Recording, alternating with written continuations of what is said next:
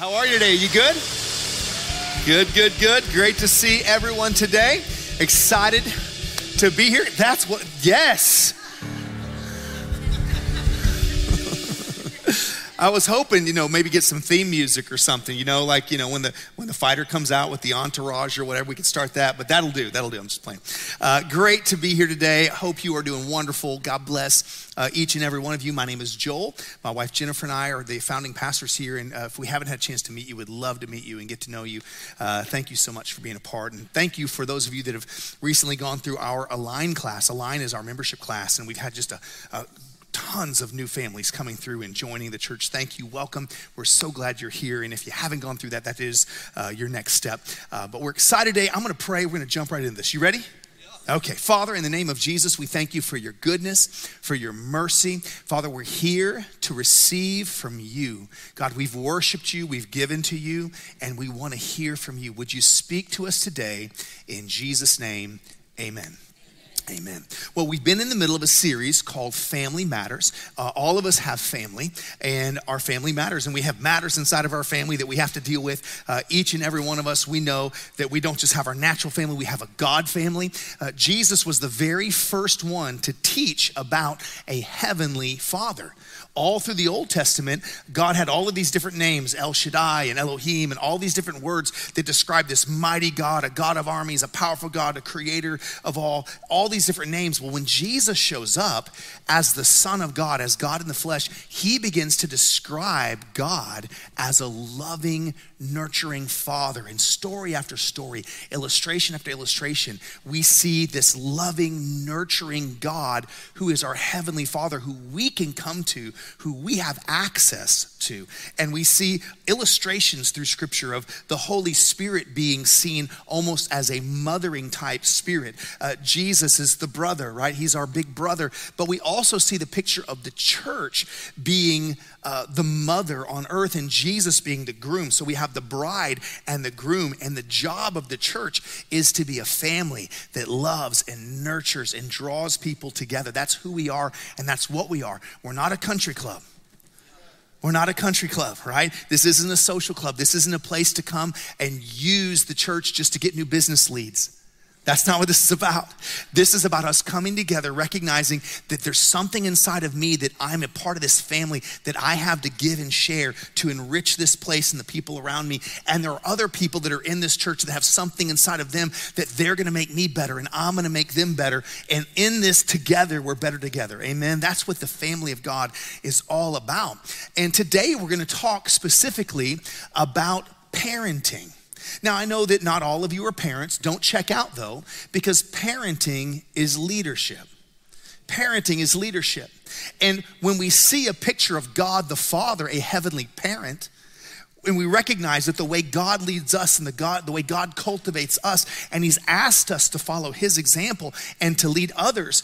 Jesus Christ is our example. We have the ability and we have even the mandate to take a position in the earth as someone that is looking to invest in other people, to raise other people up. The Bible says that all of us are given this great commission to go into all the world, to preach the gospel and to make disciples. Every single one of us. This is the statement. Every believer is a leader, period. So anything that works when you're raising up children works when you're dealing with staff. It's the same basic principles. It's leadership principles. Lots of different things that are important to recognize and understand in that. And for me, there was no book you could read to prepare you for being an actual parent. In the same way that I made lots of mistakes leading a company, I made lots of mistakes trying to disciple other people. I made lots of mistakes in lots of different ways. When God gives you a child, sometimes he gives you the child that you need to make you grow, right? He'll give you the kid that you need to make you grow. The Bible actually said that part of the curse of the fall was that Eve would be saved through childbearing. That's wild to think that your children have a part to play in you walking out your salvation experience. But your kids will make you pray. They will make you seek the Lord, right? Your employees in the same way, your team members on your staff, interacting with people, there's a role and a position that we play, and each of us are called to be a leader, amen? So when God gave us Sydney, he gave us a very interesting young lady. Sydney is strong. She's our 19-year-old. She's the one we just dropped off at college. We're so excited and proud. People are asking, did you cry? Did you cry? And we didn't. We didn't cry.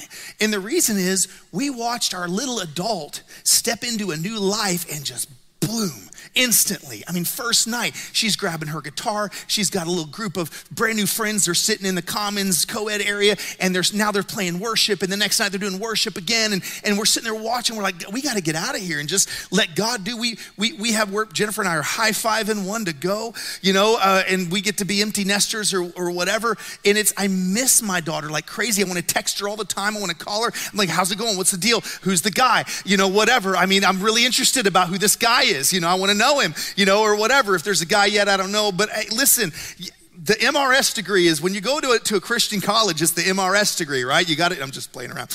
But that's the joke. That's the joke. But when you understand that we got a strong young adult now, but when she was a 3-year-old, she was a lot to handle. And I'm talking like Sydney wasn't the kid that would cry when she got hurt. Sydney was the kid that would get mad when she got hurt. I remember her hitting her head at the house one day on a coffee table, and she was like, mad. And she went in the closet and slammed the door. And I'm like trying to check on her. She's got a giant goose egg. No tears, just mad, right? And I'm like, what the heck are we dealing with this kid? I mean, it's just a different type of kid, right? And we're at Cheesecake Factory. And the thing with Sydney was if you told her no, she would go like this. And if you threatened her with a spanking, boy, it was nuclear. It was on then, right? And I'm in Cheesecake Factory. My parents are there. She's throwing a fit. Man, people around us are looking at us like we're the worst parents in the world, right? And it's just, this is our first toddler we've ever had. And we get home and the family goes in the house, and I sat in the car and cried. Because I was so overwhelmed, with this 3-year-old and the strong personality. And I'm sitting there going, my God, you got to help me. She's so stubborn. And the Lord said to me instantly, he goes, now you know how I feel dealing with you. I'm like, no, she got this from Jennifer. No, but the Lord is like, Joel, she's a leader. I gave you a leader. Don't break her spirit. Teach her how to lead. And from that moment on, I began to watch her. And as she was 4 and as she was 5, she's on the playground doing follow the leader, and she would just take off a different direction. I'm like, Sydney, the kids are going that way. She's like, I'm the leader. She just decided, I'm the leader, we're going this way. I'm like, but none of them are following. Get in the game, right? But she just had this tenacity in her. So the Lord had to give me a strategy. And the strategy that he gave me was a leadership strategy. So now I'm talking to a 3-year-old, and instead of me telling her no, and instead of me trying to give this heavy hand and I'm the boss, do what I say and all this kind of whatever, I began to say this. This is the strategy the Lord gave me. Okay, Sydney, you're the leader. You're the boss. You get to choose what we do. Here's choice A. If you choose choice A, we do this and we have fun and we go to the park and we get ice cream and all these different things. This is choice A. Now here's choice B. If you choose choice B, now you're the leader, remember, you get to choose. You choose choice B, here's what happens. We actually stay home and you get to be in your room all day, and we're not gonna go to the park and we're not gonna get ice cream and all this. You're the boss, you're the leader, you get to choose which one sounds better to you. She's like, A. I'm like, oh, you're so smart. You are such a good leader. What a great decision. You're so wise. That's how I parented Sydney. And all of a sudden, Sydney becomes this very independent young lady. She doesn't let other people's opinions mess with her. She's very strong-minded and willed, and she knows exactly what she wants to go do. And I'm super proud of her. And it's what God made her to be. And what Jennifer and I had to learn is, how do we parent a kid like this? Because our other kid was different. Blakely was just like, yes, daddy, anything, daddy, yes, daddy. I mean, very compliant, very easy. Now, she wouldn't ever say she was sorry. That was the thing with Blakely. If she was wrong, she was like, And she would never say sorry. But besides that, she was just easy. Sydney was just strong, right? Different personality. And that doesn't make one better than the other. But the thing is, as parents, we had to learn how to lead this little human that God gave us. And guess what? Your employees will be like that. Team members that you lead will be like that. Other relationships, when you're with your friends, you're either a leader or a follower. You're either the influence or the influenced. Right? And it's important to recognize that all of us have a responsibility. Every believer is a leader. You're called to it.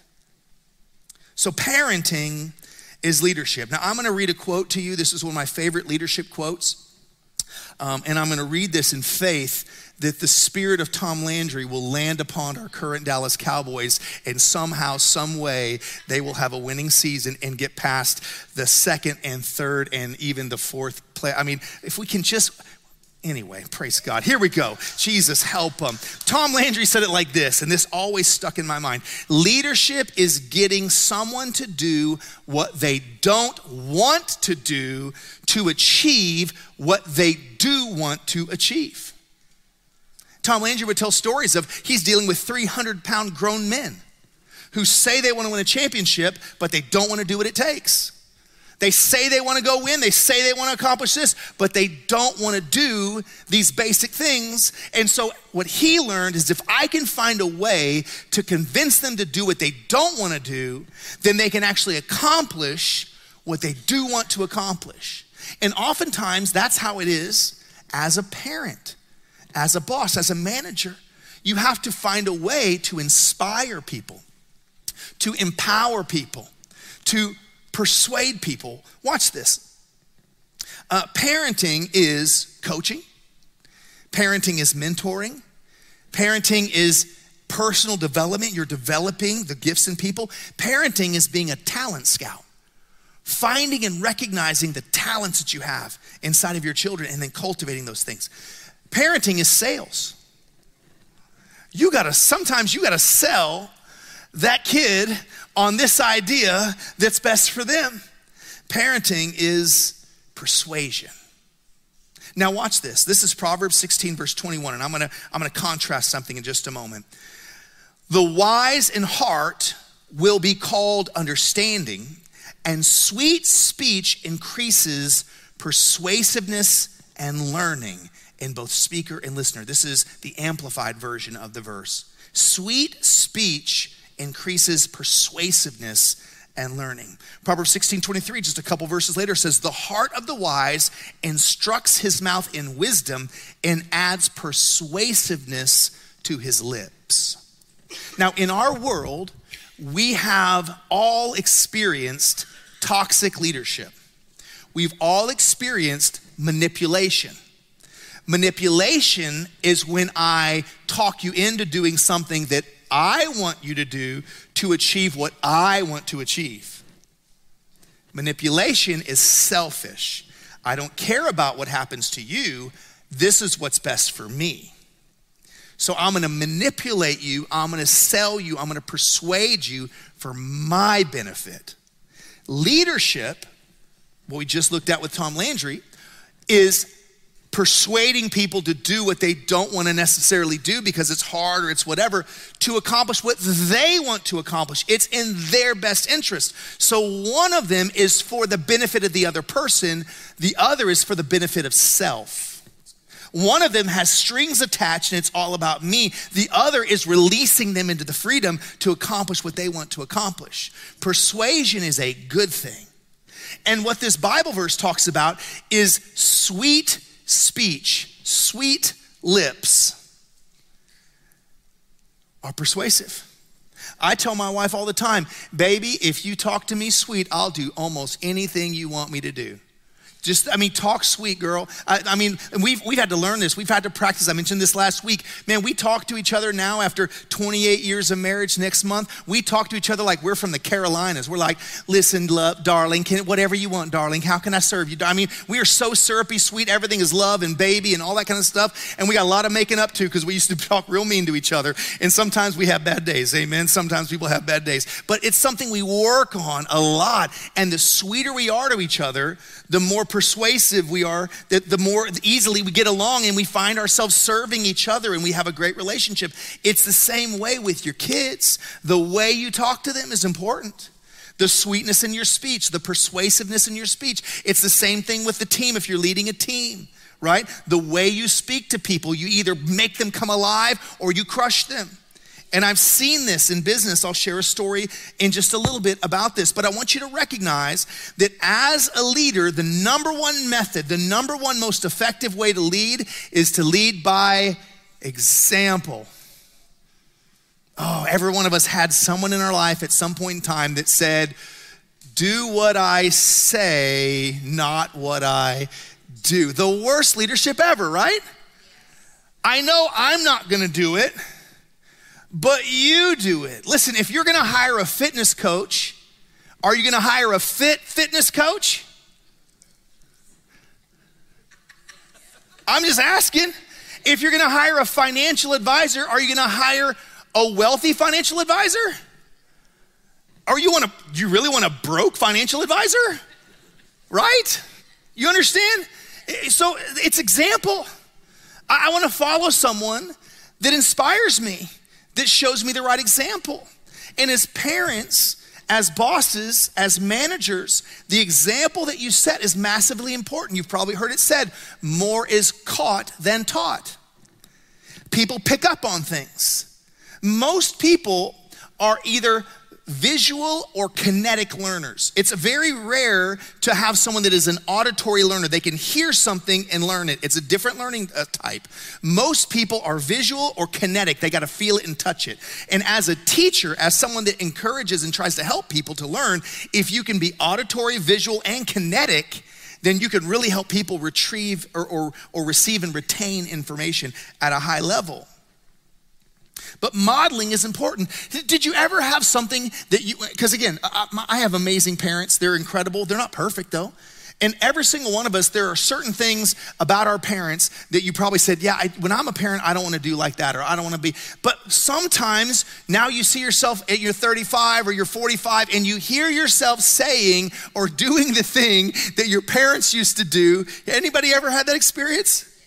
My dad, Ken Scribner, would always tell me everything twice. And it would be two different ways, but he'd say the exact same thing to me twice.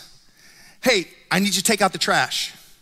And in a little bit, make sure the trash goes out. I mean, it didn't matter what he was talking about. It was twice. And as I became a teenager, I'm like, oh, why is everything twice? Well, because I had a thick head, he wanted to make sure it got in there, right? That's probably what it was. But that was one of the things that used to drive me crazy, but I find myself doing it constantly. And I've had people go, hey, Joel, why do you always tell me things twice? I'm like, I don't know. Yes, I do. Right? We become like our parents some ways because we watch things and we pick them up, and sometimes they could be things that we shouldn't have picked up, right? And as parents, we have to look at our lives and we got to make sure that we're modeling things. You ever accidentally cuss in front of a toddler? I'm not proud of this. Blakely was about 4, and I used to be an expert eBay shopper. I was the best. No one could beat me. I had a strategy. I will not share it with you. I'm just kidding, I will. But I was in the middle. My strategy was that I would find something, let's say it was a pair of shoes for Jennifer or whatever, the exact one she'd wanted. I'd shopped them around. These shoes are $75. The current bid is $8.95. And I would set alarms in my calendar for the last minute of the auction. And now it's at $14.82 or whatever. And I would, with my alarm, I would sit and I would watch it count down. If I knew the shoes were worth $75, with 15 seconds left, I would put in a $50 bid, because if I got it for $50, I still won.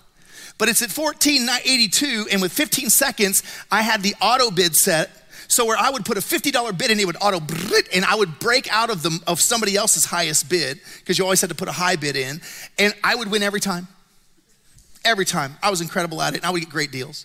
And this one time, I'm sitting on the patio, and I've got this, and it's literally, I'm watching it count down 18, 17, 16, and Blakely goes, hey, daddy, blah, blah, blah. I'm like, oh, hey, baby, this, that, and the other, and whatever, and it ended. And I said something. I said like, shoot or darn, one of the really bad ones. And I, it just came out. This is years ago, y'all. I don't ever struggle with ever saying something wrong. And when I step on a Lego in the house, I start praying in tongues. Just holy worship just comes out. When I stub just my pinky toe and bend it all the way back sideways, it's always holiness because I'm just so holy. Right? Sometimes stuff happens, right? I mean, sometimes stuff happens. I got stuff to work on too, okay?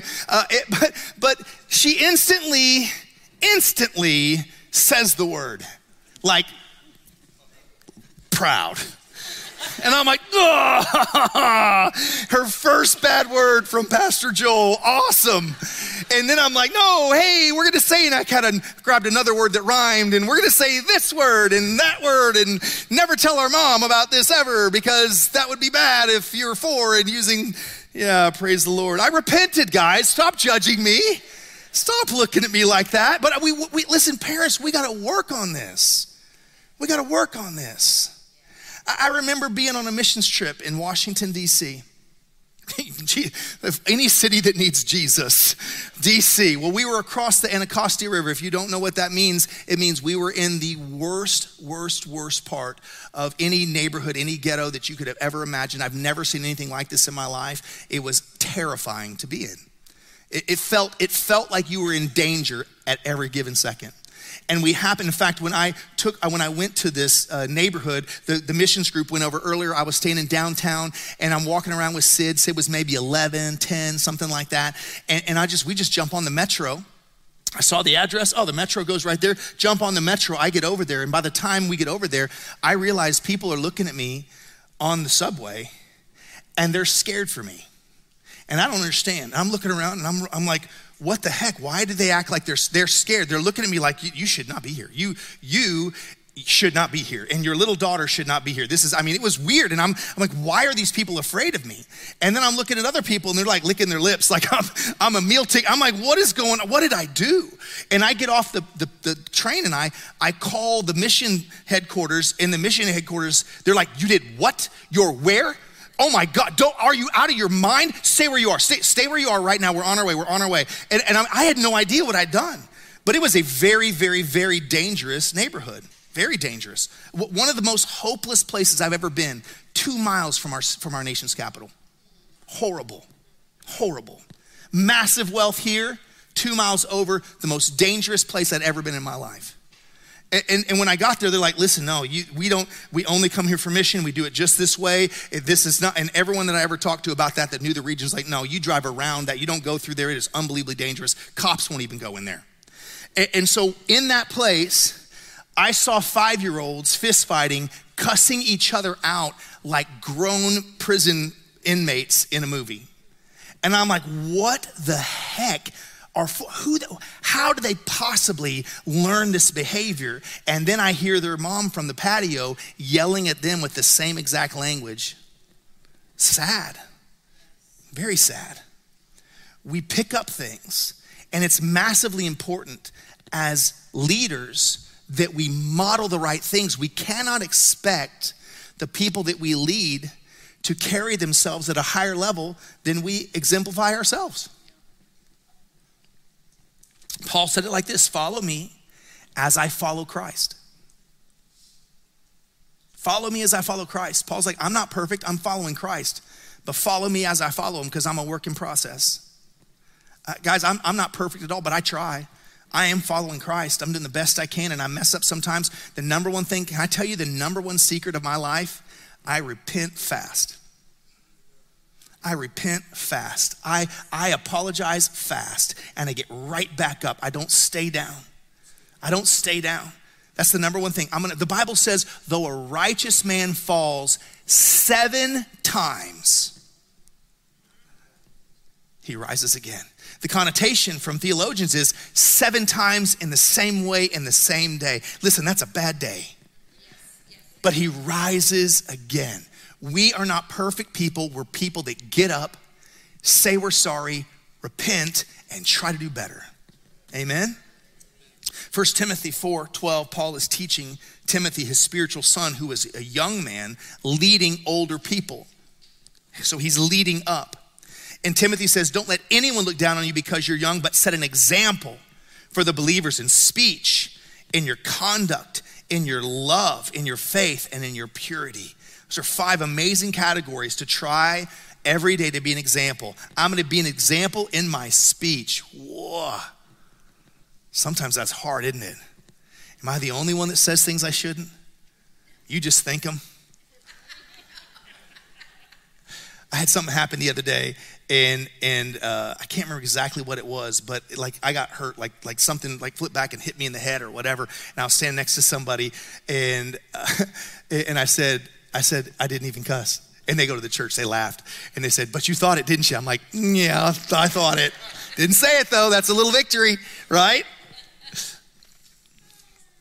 Be an example in speech. Be an example with your conduct.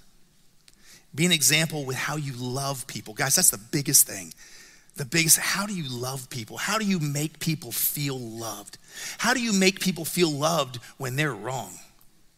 How do you make people feel loved when they don't treat you the way you want to be treated? How do you make people feel loved when they don't serve you the way you want to be served? How do you make people feel loved when they're actually doing something that hurts you? How do you make them feel loved?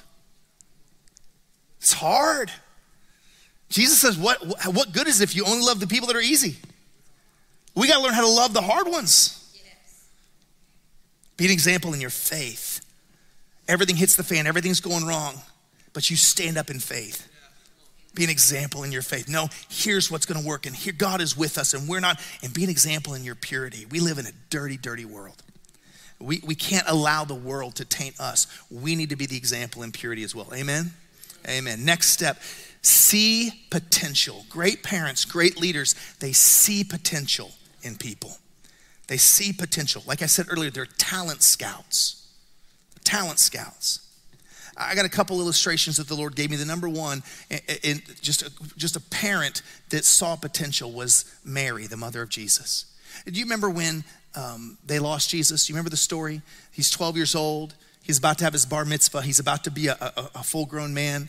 At 13, you had a bar mitzvah. That means son of the covenant. If you're a female, a bat mitzvah, daughter of the covenant. What that meant was you're now an adult in God's eyes, and you're responsible for the entire law. And you don't get saved based on your faith of your parents any longer. You have made a rite of passage, and you are responsible to God as a young man at 13. A young woman at 13. One of the biggest problems that we have, y'all, is we treat our young men and young women like they're still babies.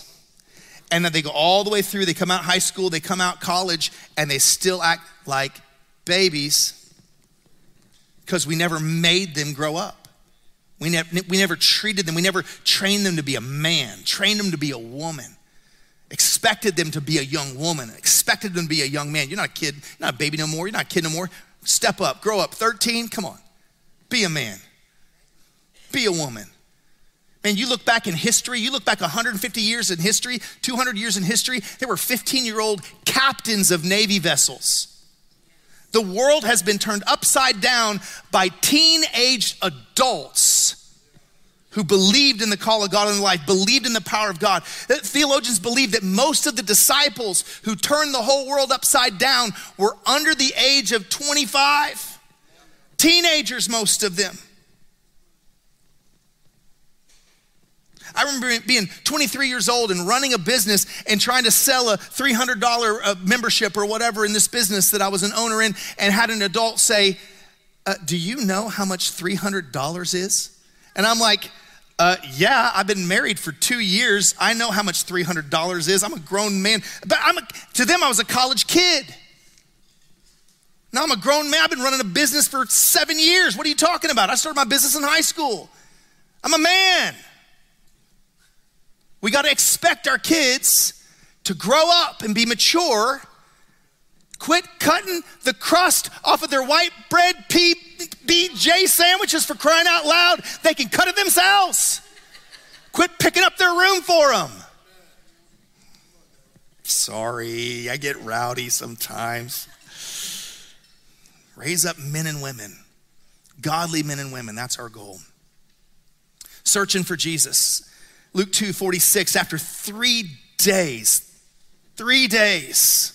You ever lost a kid in the store? Lost him in the mall? Oh my God. It's terrifying, right? You're freaking out. You're running around. You're losing your mind. They're hiding inside of a clothing rack. Have no idea that you literally have lost your Jesus and already called 911 and the SWAT team is coming and, abduction, whatevers are happening. And that's Joseph and Mary. Imagine losing your kid for 3 days. They are freaking out, right? They're freaking out. And it says after 3 days, they found him in the temple courts, sitting among the teachers, listening to them and asking them questions. And everyone who heard him was amazed at his understanding and his answers. He was 12, blowing the most educated people in Israel's minds at 12. It was God in the flesh. When his parents saw him, they were astonished. His mother said to him, "Son, why have you treated us like this? Your father and I have been anxiously searching for you 3 days. And his response, "Why were you searching for me? Didn't you know I had to be in my father's house?" Or another translation, "I had to be about my father's business." Jesus was saying, I'm a man. I'm a man. I'm about my father's house. But they didn't understand what he was saying to them. Then, watch this, he went down to Nazareth with them and was obedient to them. Jesus, even though he was feeling himself at 12, recognizing the calling of God on his life, recognizing who he was and what the Father God had called him to be, and he had to be about his Father's business, he still obeyed his parents. And his mother treasured all these things in her heart, and Jesus grew in wisdom and stature and in favor with God and man. She treasured it in his heart. She recognized, she saw potential. It blew her mind what she was seeing. This is my baby boy who's now a man, blowing the minds of the smartest men in our world. She treasured it in her heart. Rebecca was the mother of Jacob and Esau. And when she was pregnant, you have to remember this is thousands of years ago, she had a tremendous amount of struggle going on. If you've ever been pregnant, I have not, but I hear tell that sometimes the babies kick a little bit, right? You feel a little discomfort. Well, Rebecca doesn't know what's going on, and she's having a major situation, and she prays to the Lord and asks, Genesis 25:23, and the Lord said to her, 2 nations are in your womb. She didn't know she had twins. They didn't have sonograms. They didn't have any way to figure that stuff out. 2 nations are in your womb. 2 peoples from within you will be separated. 1 people will be stronger than the other, and the older will serve the younger. God gave her a prophetic word about twins inside of her, that one would come out first. And when he came out, the Bible says he was covered in a red coat of hair, like a hairy little baby orangutan coming out. And it was red hair, so they called him Esau. So Esau means hairy, but he was also red, and so his name means hairy, red, hairy little monkey ape creature thing, right? Now, I think baby orangutans are the cutest baby animals of all, so he probably was still pretty cute, but then when they grow up, not so much, So, but the second baby that comes out, no hair, good looking, tan skin, probably looks like Josh Dufresne, our worship leader, just good looking and tan and lean, mean, just different baby, man. And the mama was the only one that knew the prophecy that the big hairy one was gonna serve the smaller, thinner, sleek, good-looking one. right? Bible says that the hairy one became a man of the outdoors, and his father favored him because he was a great hunter and he was skilled at war and all that kind of stuff. Jacob, it says, was a man about the tents. He was a businessman. He liked the family business. He liked working with the flocks and the herds and the numbers and the wealth and banking and whatnot, all that kind of stuff. Who knows? He was a businessman about the house, and Rebekah was the only one that knew what God had said. So she treasured that in her heart. We see later Israel. Jacob would grow up, become Israel. And Israel now has 4 wives. Don't recommend that at all. He's got 12 children. Joseph is his favorite. He gives Joseph a coat of many colors. All the other brothers are jealous and hate him because Joseph was born to the favorite wife. This is a mess. And Joseph starts having these dreams. He's got this talent. He's got this potential. He's seeing things different. He's looking at the world different. He's having these dreams. He's telling his brothers these dreams. And his dreams, he would have his brothers bowing down to him and serving him. He would have his father and mother bowing down to him. And so he tells the story. And Isaac says to him in Genesis 37:10, so he told his father and his brothers, and his father rebuked him and said, what is this dream that you have dreamed? Shall your mother and I and your brothers indeed come and bow down to the earth before you?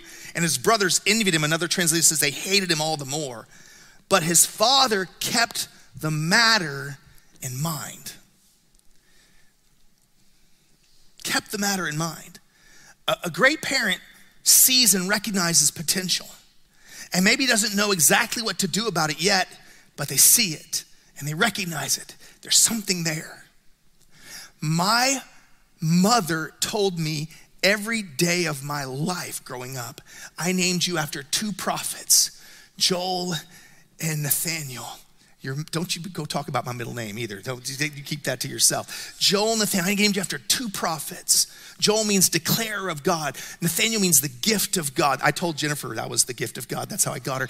But all my life, you're called to ministry. You're gonna do mighty things for God. My whole life, she saw the potential. She spoke to the potential. She wouldn't let me escape the potential. I ran as hard as I could from that. But she saw it and she spoke to it and she cultivated it.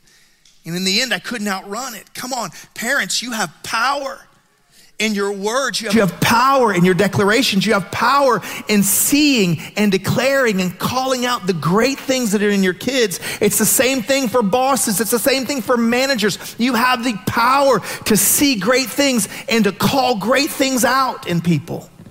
To cultivate, it's a responsibility.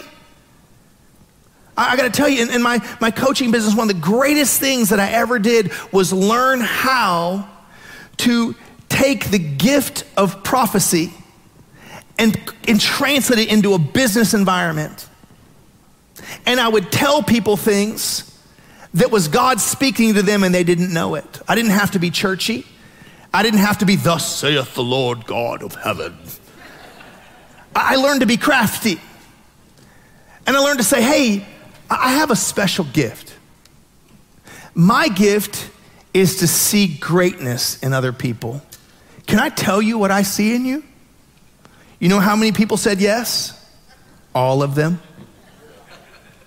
And then undercover Pastor Joel in a business begins to say, man, I just really see this in you. And I feel like in your childhood, you went through this, this, and this. And all of a sudden, I got a business person crying at a board meeting in front of all the other people. And I'm like, don't worry, you're next. And I'm just telling them, I'm like reading their mail, telling them what I see in them, telling them the greatness. And you went through this, but it wasn't for naught because there's something special that you're supposed to do. And here's the gift that's inside of you. And this is what you bring to the table. And boom, boom. And I'm telling you, powerful. What as a leader, a parent, a boss, a manager, a consultant, or whatever, a coach, you have the ability to see and to speak to and to draw out the greatness in people. Why do you think God always changed people's names? In scripture, you see that? Constantly changed people's names. Simon, Jesus changed his name to Peter. Saul's name was changed to Paul. Abram's name was changed to Abraham. God sees things. Humans limit themselves. We limit ourselves and we create a box for ourselves. And God says, I'm breaking that box. I'm changing your name. I'm calling you something different. Do you know what the definition of the word name is? The word name means character and authority. Character and authority. So don't go naming your kids some name that means demon in some other language, right? I mean, that's a bad, you should pray about what you name your kids. You maybe should pray about what you name your dog. What you speak over things is powerful, right? It's powerful. You're made in God's image. You're a talent scout. Another thing that we heard growing up that wasn't necessarily true was you can be anything you want to be. My dad said it differently. He didn't say it that way. He'd say, you can accomplish anything you set your mind to. It's powerful. But the reality is, if I had decided I wanted to be an NBA player, there ain't no way. Because I didn't have the talent for that. So what my parents did is they watched for talent, and then they spoke to that talent. And they would say, if this is what you want, you can accomplish this. You see the talent in people. Oh, I tried everything I could to get Sydney to be an athlete because I relate to athlete. That was my whole life, was being an athlete. I know I don't look like it so much anymore. There is an athlete in here somewhere. It's coming back. In my 50s, I'm gonna be the great athlete all over again in Jesus' name. We tried soccer, We tried softball. Jennifer and I were like, 800 degrees all summer long, forget that. Maybe if we lived in California, not here. Crying out loud, it's miserable out there. Some of you baseball and softball parents, you guys are nuts. I don't know how you do it. Let's try an indoor sport. That's what we did next, volleyball. She played volleyball for a few years, but at the end of the day, athletics wasn't her thing. And all of a sudden, she picks up a ukulele on vacation. She starts teaching herself how to play an instrument. Watching YouTube videos. Next thing you know, she's written her own songs. She's singing all these songs just out of nowhere. We're like, what the heck? Get her a guitar, get her in lessons, get her in vocals. So I signed her up with Mary Barnett, learning how to play piano and sing and all this kind of stuff. Getting her in lessons with her coach, Steve. Now she goes off to college. I'm like, what do you want to study in college? She's like, I want to get a degree in music. And the dad who's paying for college goes, can't you do something to make money? That's the dad. How about can we get a backup? Like, accounting, make some money too and, something. But the reality is, she's like, Dad, I want to make music and I want to be a worship leader and I want to write songs. I'm like, okay, songwriters make money. Songwriters make money. I mean, now we're talking. Because the dad's got to think about that, right? Because the number one job of the dad is to get them off your payroll at some point in time. That's the thing. Just get off my payroll at some point, in a good way, in a healthy way, right? But I'm like, okay. She's like, my dream is to lead worship. I'm like, I will do anything in my power to help that dream come true.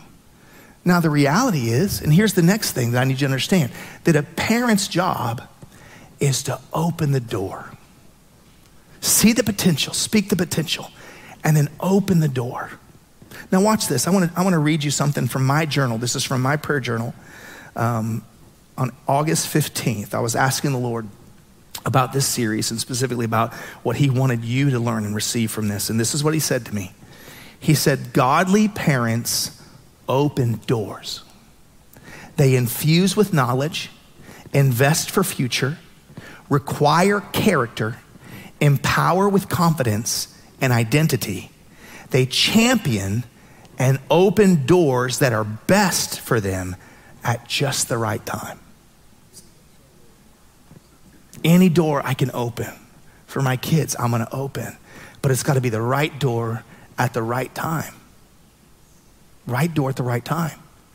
And she's going to go off to school and she may come back one day and she may want to be on this stage. And my thing is, you better be good.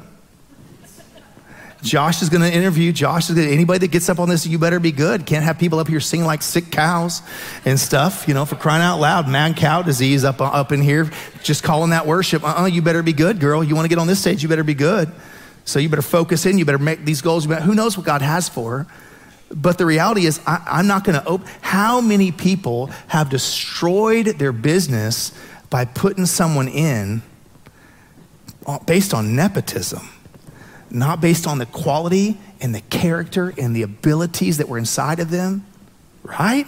It's gotta be the right door, it's gotta be the right time, but parents are called to open doors, to elevate, to promote. So the next thing he said to me, he said, teach my families to value my kingdom more than anything else. Seek first my kingdom and my right standing or righteousness. Make my house their number one priority, and I will prioritize their house as mine. That's what the Lord said to me. God's house. See, we can get it backwards sometimes. We're really focused on our house. And whenever we can fit it in, it's convenient, then God's house. God's like, if you'll prioritize my house, I'll prioritize your house. That's a powerful truth. Powerful truth. I want to raise kids that recognize that the house of God, the work of Jesus Christ through the vehicle that Jesus chose the church, the ecclesia, the called out people of God that come together in unity and work together. He chose that as the vehicle of his work in the earth. It's the greatest vehicle that's accomplished more in the earth for good than any other thing that's ever existed, the church of Jesus Christ. Is it flawed? Yes, because we're here and we're flawed. But is it still the best option for the world? Yes, absolutely. The best option for the world is the church of Jesus Christ, filled with the love of Jesus, releasing the love of Jesus, being the example for the community, taking a stand and being the leaders in the community. You don't like what's going on with our government? Step up and be a leader as the church of Jesus Christ. Run for office, be on a committee, be on a board, do something in the city. Don't sit back and complain, pray, hear God, and get in action. Be a leader. Every believer, a leader. Look at how Mary opened the door. I love this story. John chapter 2, verse 1. On the third day, there was a wedding in Cana of Galilee, and the mother of Jesus was there. Now both Jesus and his disciples were invited to the wedding, and when they had run out of wine, the mother of Jesus said to him, "They have no wine." Now it's interesting that she would come to Jesus as if it were his fault. Jesus shows up with a bunch of sailors, tax collectors, fishermen, and all of a sudden the wine's all gone. It's supposed to be a 7-day party, and on day 3 they're out of wine, and Mary is blaming Jesus. She's like, look, you brought all these hooligans with you, your youth group over here drinking up all the wine, and what's going on here? Obviously this isn't the Bible, I'm just having a little fun right now, okay? But they have no wine. Now watch what Jesus says. Woman, I do not recommend that ever. If you're God in the flesh, you can call your mother woman. That's it. And anybody else can get smacked. Woman, what does your concern have to do with me? My hour has not yet come. Now, I love Mary's response. I imagine this Jewish mafia mom with a little smirk, a little eye roll. It literally says she turns and looks at the servants, doesn't even acknowledge what Jesus just said. Turns and looks at the servants and says, whatever he says to you, do it. And then walks out of the room. And I can imagine Jesus like, Mom, right? I mean, what? Fine. Water pots, get them, right? Fill them up, fine. Who knows? I mean, obviously he honored his mother. I mean, that's a beautiful picture. Jesus at 12, feeling himself, obeys his parents, goes home, submits to them. God blesses. Jesus at 30 honors his mother, bites his lip, and obeys her. And all of a sudden the miracle happens because Mary knew what was best, and Mary knew what time it was. Mary opened the door for Jesus' miracle ministry. Come on, you better be a praying mom, right? You better be a praying mom. You have no idea how much power you have as a praying mom, a praying dad, a praying grandparent, a praying boss, a praying manager. How much time do you put in praying for the people in your life, praying that God shows you what to do, what to say? There's lots of situations in life where we don't know what to do and we don't know what to say, and that's why you were given the Holy Spirit. A divine advantage, a supernatural advantage in your life to pray in the Spirit, to hear from the Holy Spirit, to have answers that you didn't have before because of the gift of the power of the Holy Spirit in your life. Same thing happened with Rebekah. Remember Rebekah, Jacob and Esau. She's watched her whole life. She treasured that thing in her heart. She's waiting for the moment. All of a sudden, she sees her husband, Isaac, is now old. He's blind. He can't see anymore. And he's about to die. And he calls for Esau, the older one, the hairy one, the one that smells like the outdoors. Have you ever smelled your kids when they come in from the outdoors? That is not a flattering thing, right? You smell like the Jennifer, if I walk to the mailbox and back, she's like, you need a bath, right? You smell like the outdoors, right? You know, we prefer to smell like the indoors at our house. That's a better smell. But he smells like the outdoors, and he's hairy, and he's now going on a hunting trip because his father says, go kill this game, make me a delicious meal. I'm gonna give you the blessing of the firstborn. But Rebekah had heard from God years earlier and knew that her husband was about to make a mistake because God had said the older will serve the younger. And if I let my husband make this mistake, it's gonna mess up God's plans. So she goes to her son and says, listen, do what I say and do it right now. Go kill a goat, bring it to me, I'll make the food. You're gonna go in, you're gonna take this and you're gonna get your dad's blessing. He says, Mom, listen, he's hairy. He smells like the outdoors. Dad may be blind, but I'm not gonna be able to fool him. And when I don't fool him, he'll put a curse on me. And Rebekah, the mom, says, first of all, you're gonna go and take your brother's clothes, you're gonna put them on, you're gonna take the skin of the goat and put it on your arms and your hands and behind the nape of your neck. How hairy are you? If a goat's skin feels like your skin. That is, none of y'all have seen a hairy man like this hairy man. I'm talking Sasquatch, Yeti level hairy man. That's what this guy is, all right? Did I say it wrong? Sasquatch, sorry. Sasquatch. Spending time up north. So he goes and he does it. Sure enough, his dad, Isaac, feels his head. He says, your voice is like Jacob's, but your body, he feels like my son, and I smell the outdoors. And so he releases the blessing. Listen to this blessing. Listen to the power of a blessing from a parent. May God give you heaven's dew and earth's riches, an abundance of grain and new wine. May nations serve you and peoples bow down to you. Be Lord over your brothers, and may the sons of your mother bow down to you. May those who curse you be cursed, and those who bless you be blessed. If it wasn't for a mom who knew what time it was, who was willing to open the door at the risk of receiving a curse on herself, but she knew what God said. She knew what was best. She says, this is the door. I'm opening it now. You got to trust me. You got to obey me. This is the door right now, right here. This is the moment.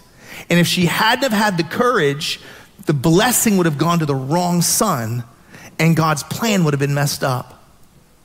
Now, here's how serious it was. Esau shows up a few minutes later, cooks the meal, brings it in, and his dad says, who are you?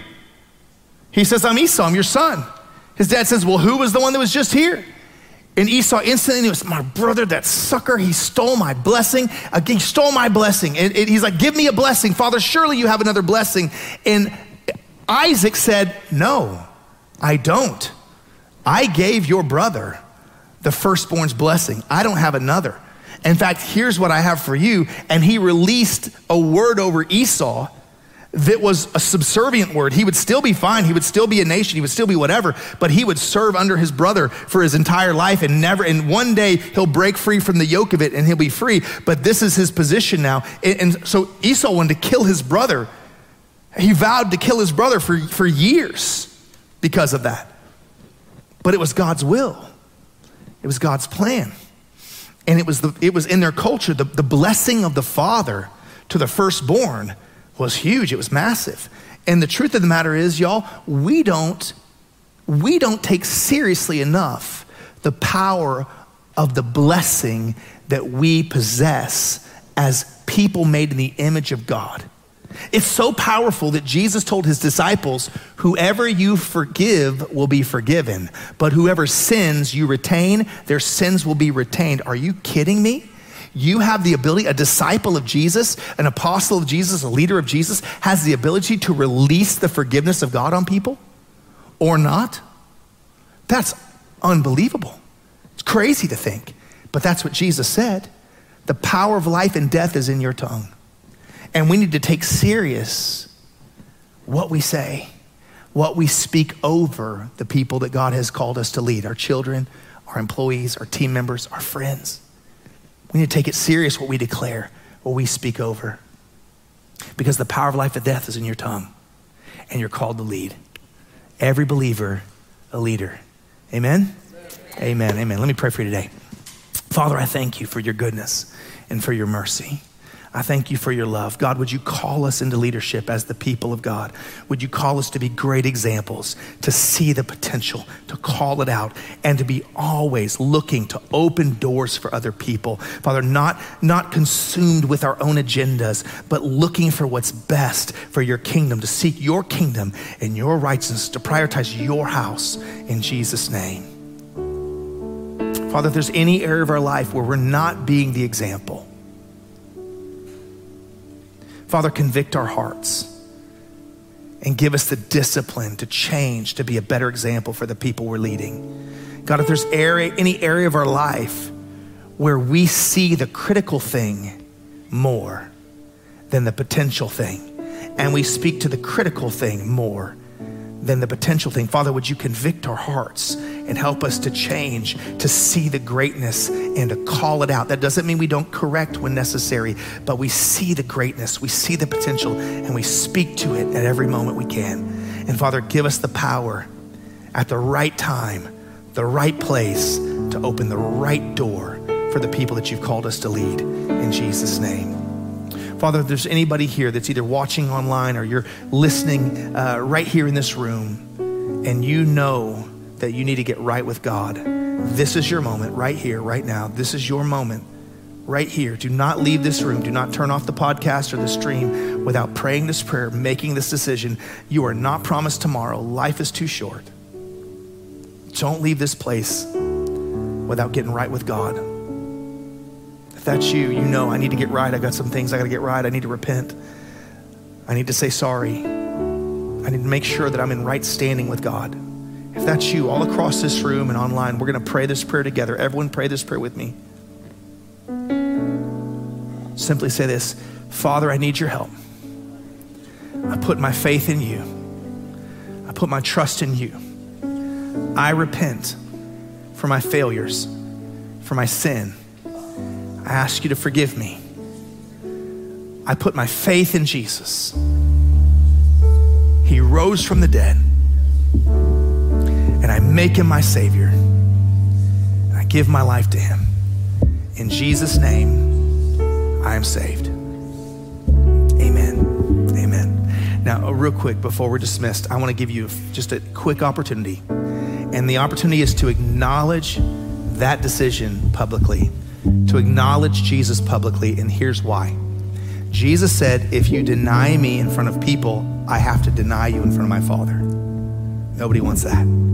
But then he said, but if you acknowledge me in front of people, I will acknowledge you in front of my Father in heaven. In this moment right here, heaven is celebrating.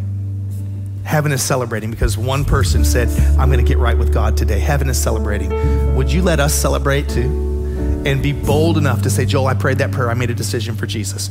Anywhere in the room, when I count to 3, be the boldest person in the room. Acknowledge Jesus. Let him acknowledge you in heaven. Ready? 1, 2, 3, go. Be bold. Anybody? There's one right back there. God bless you. That's awesome. Another one right over there. That's awesome. Anybody else? Anybody else? That's great. That's awesome. Praise God. If you're with us online and you prayed that prayer, you're with us online and you prayed that prayer, shoot us a message, info@oakschurch.com, or put down in the chat section that you made a decision. We want to give you a gift, help you get a Bible too if you need one. Anything we can do, we want to help you. And for those of you that made that decision today, on your way out, if you would just stop by the front desk, we got a Bible for you if you need one. We want to help you, want to pray with you, help you take your next steps as well. Amen? Amen. God bless you. Thank you so much. Travis is going to walk us through the next couple things and we'll be dismissed. Thank you. Don't miss next week.